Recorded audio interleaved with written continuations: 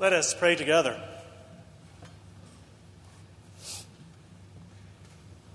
God, we remember that Jesus told us that wherever two or three are gathered in your name, there you are in the midst of us. We come here today and claim that promise, and we pray that it is so. That the words of our mouths and the meditations of all our hearts may be truly acceptable in your sight. O God, our rock and our Redeemer. And let the church say, Amen. Let us tell you from the outset that I was inspired today by my favorite sermon on this passage, which not surprisingly is by one of my favorite preachers, Barbara Brown Taylor. So I have adapted liberally from her sermon. I'm going to be down here in choir. If you can't hear me, please just yell out, okay? In the 18th chapter of the Gospel of Matthew, which we just heard Deb read, Jesus is very concerned about community, how we live in community, how we act with one another, how we relate to one another. And I think part of this is because Jesus knows that we work together better in community, that we are not meant to go off and have our own holy experiences separate from each other, but to come together just as you and I have come together this morning. And some of that is practical as well as spiritual, because Jesus knows that wherever two or three are gathered in his name, there and then he will be in the midst of them. He knows that two heads are better than one. He knows that we can get more done together. It makes me think of what the social anthropologist Margaret Mead said when she said, "No, never doubt that a small group of committed citizens can change the world. In fact, it's the only thing that ever has." And such can be true about the truth. Such can be true about the church if we really live into it and believe it. Jesus also very specifically in Matthew's gospel uses the word brother. We changed it here for modern purposes to sibling, but he talks about this being a family, that when we come together as a family, there's a certain way we need to act. Now, many of you may know that in a healthy family, it's a good place to learn how to be in the world. It's the original social setting for all of us. And in healthy families, we learn how to compromise. Siblings are really good for that, learning how to compromise, because you learn that you can't always get your way that you want. You also learn sometimes you got to let other people have the way they want it. There's a give and take, which is part of being fully human. I'll also say that healthy families and good siblingship teach us how to fight. Good spouses teach us how to fight. Now, in my family, I was the youngest of three, the baby. I'm 7 and 10 years younger than my older brother and sister. And when I was little, I was considered to be cute, adorable. They tell me that. I'm not telling you that. And I thought it was very natural, and I also had a mind that could soak up lots of information. So I thought it was very natural that if I soaked up all that information, everyone else automatically wanted to hear it all the time. Right? And if they were wrong, I was happy to correct them. Very charming. When you're 2 or 3. But you get a little older, it doesn't work. I think it's safe to say I was a precocious little shit. And once my brother got to teenagehood, he didn't like it very much. And he took to picking on me, not just picking on me, but bullying me, beating me up a little bit. I didn't get badly bruised or scarred, but enough to rough me up and realize that not everyone appreciates a precocious little shit. Taylor in her sermon says that in families, we're kind of like pebbles in a jar. And by rubbing up against each other, we learn to smooth out each other's edges a little bit. Now, I'm aware that not all of us grew up in healthy families. Some of us grew up in families that are more like reformatories than cauldrons for forbearance and forgiveness. Some of us grew up in families where rules were more important than relationships, more important than people, and that the authority figure was the one you always had to kowtow to, and that repressed a certain sort of individuality, and certainly any sense of conflict. Push it down. One of the first rules in some families is silence. Don't say anything if you don't have anything nice to say. Keep it under the rug. Keep it in the house. And so we don't learn to do conflict very well in those kinds of families.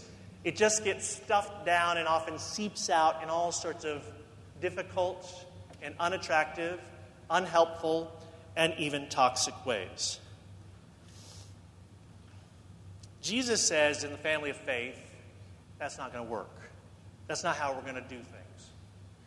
He says if you have a problem with someone, you need to go directly to them. If they offend you, if they sin against you, if they wrong you, you have to go directly to them and talk it out. In quiet, in silence, alone. And if that doesn't work, you need to bring 2 or 3 others along with you to talk it out and try to figure out and resolve the conflict. And if that doesn't work, you got to bring the whole church with you to figure out the source of the problem and to come to a resolution.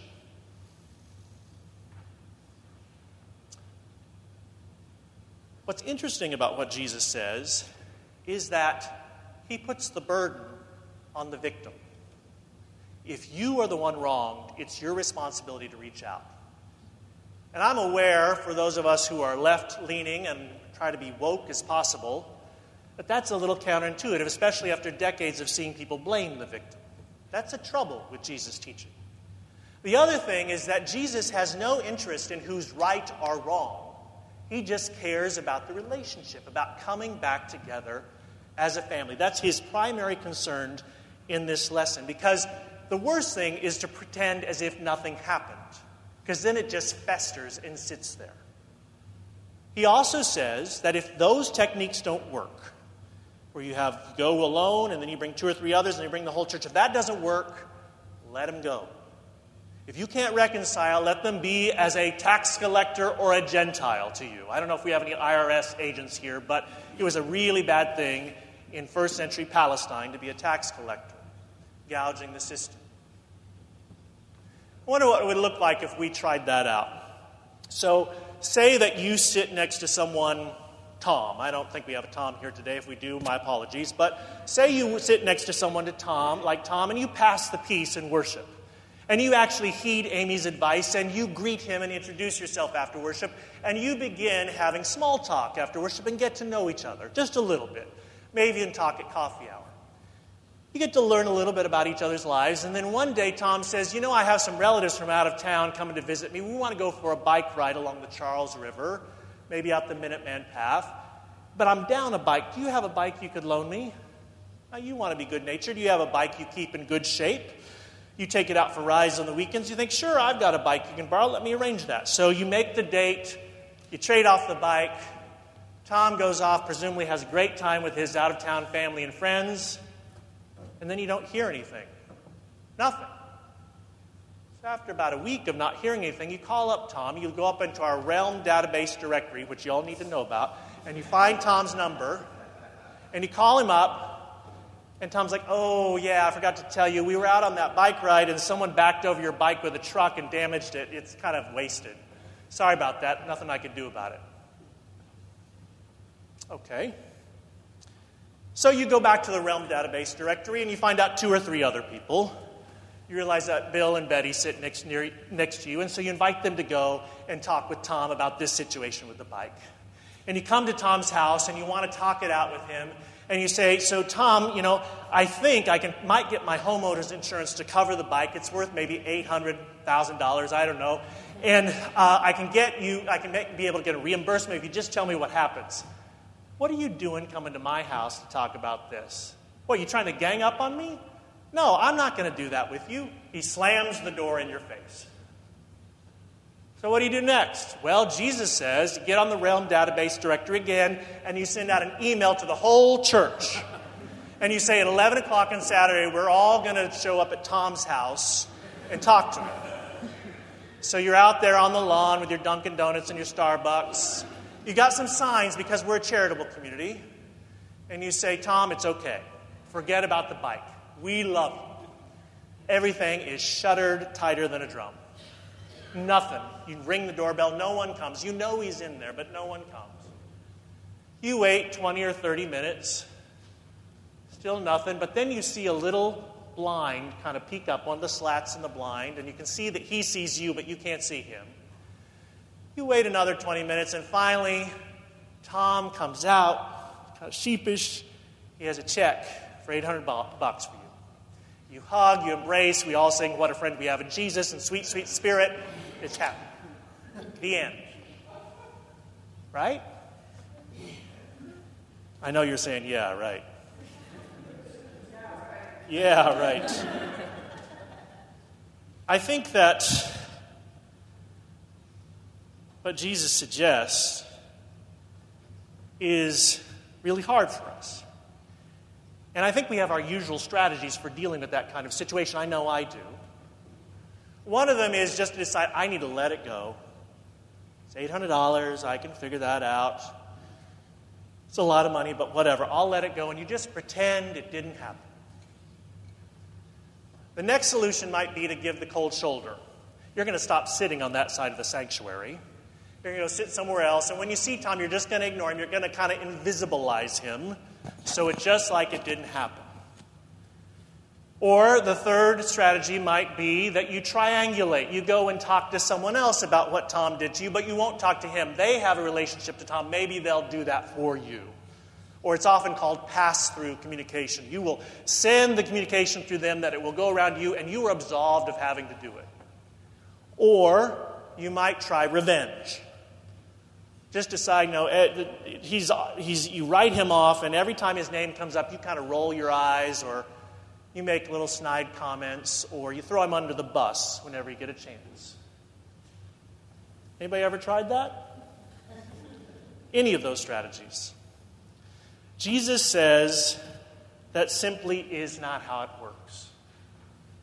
The great theologian and novelist C.S. Lewis wrote a book called The Great Divorce. It's an allegorical novel, and in it he describes hell as a way in which many of us live. It's a city full of gray, empty houses and streets. Because everyone who once lived in them argued but couldn't come to resolution, so they moved farther out. And then they argued with those people and couldn't figure it out, so they moved farther out. And they did it again and moved farther out. And hell is just this big, huge city, the outskirts of full of people who won't talk to each other. That's what hell looks like. I don't know about you, but when I open up my news source every day, it looks a little bit like that. People not talking to each other, talking past each other, not working it out, not understanding their common humanity.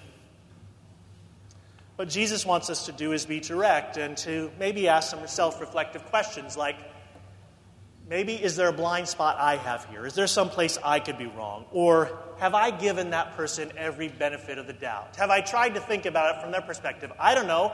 Maybe Tom's way in his family of origin to deal with shame, maybe his brother-in-law backed over it and he's ashamed of it, is just to be silent or to get angry about it. I don't know. But let him tell me that. Or what do I hope to gain by confronting this person? Do I make them feel bad, or do I really want peace for myself and for the world around us? One of the questions is, what am I afraid of? Is the relationship worth the risk? You see, all those strategies will work if you like living on the outskirts of hell. But Jesus says, if we're really going to do this, we've got to have honest, courageous conversations. And then, if you've gone through those questions, then it's the time to pick up the phone, write the email, reach out and say, hey, can we talk? And the thing to remember is that we are valuing the relationship. To remember that we are for the relationship, not against it. That we are seeking to be on the same side, not on different sides. That God is a God of reconciliation and not retribution. And that being right is less important than being in relationship. I just wonder if everyone who went to go serve in our legislatures had this idea that we're all in one big family together, and it's most important that we stay in relationship and talk with each other about what we have in common instead of talking past each other and talking to the press about one another, but really working to get things done. You see, I believe in a community of faith like this one, we get to practice how we're supposed to be out in the world, and that's why Jesus gave us these instructions to try out, to try to live into them faithfully. Some of us had the benefit of healthy families, some of us did not. My family was not 100% healthy, but I get to try to work that out with my Christian siblings here in this place. Now, if the person continues to harm you, if there's no reconciliation, I think Jesus is also clear about that. You got to let them go. You got to send them off with your blessing. You heard Peter ask about forgiveness. You've got to work on your forgiveness, and that sometimes takes a long time. You know, being in a family can be a real pain in the butt. Being in a community can be a real pain because we have to work at it sometimes. We have to try to learn to listen to each other, to see one another as children of God, made in the image of a divine creator in all our many ways. But we are called to reach out. Jesus says, even when we're hurt, even when we know and God knows that we did nothing wrong, even when everything in us wants to retaliate instead of reconciling. My hope is that when we learn to do this, it's like when we had the Strawberry Festival out on our front lawn, and there is a scent of joy that is so permeable and so refreshing and so needed that people come from the outskirts of hell all around to join us. Amen.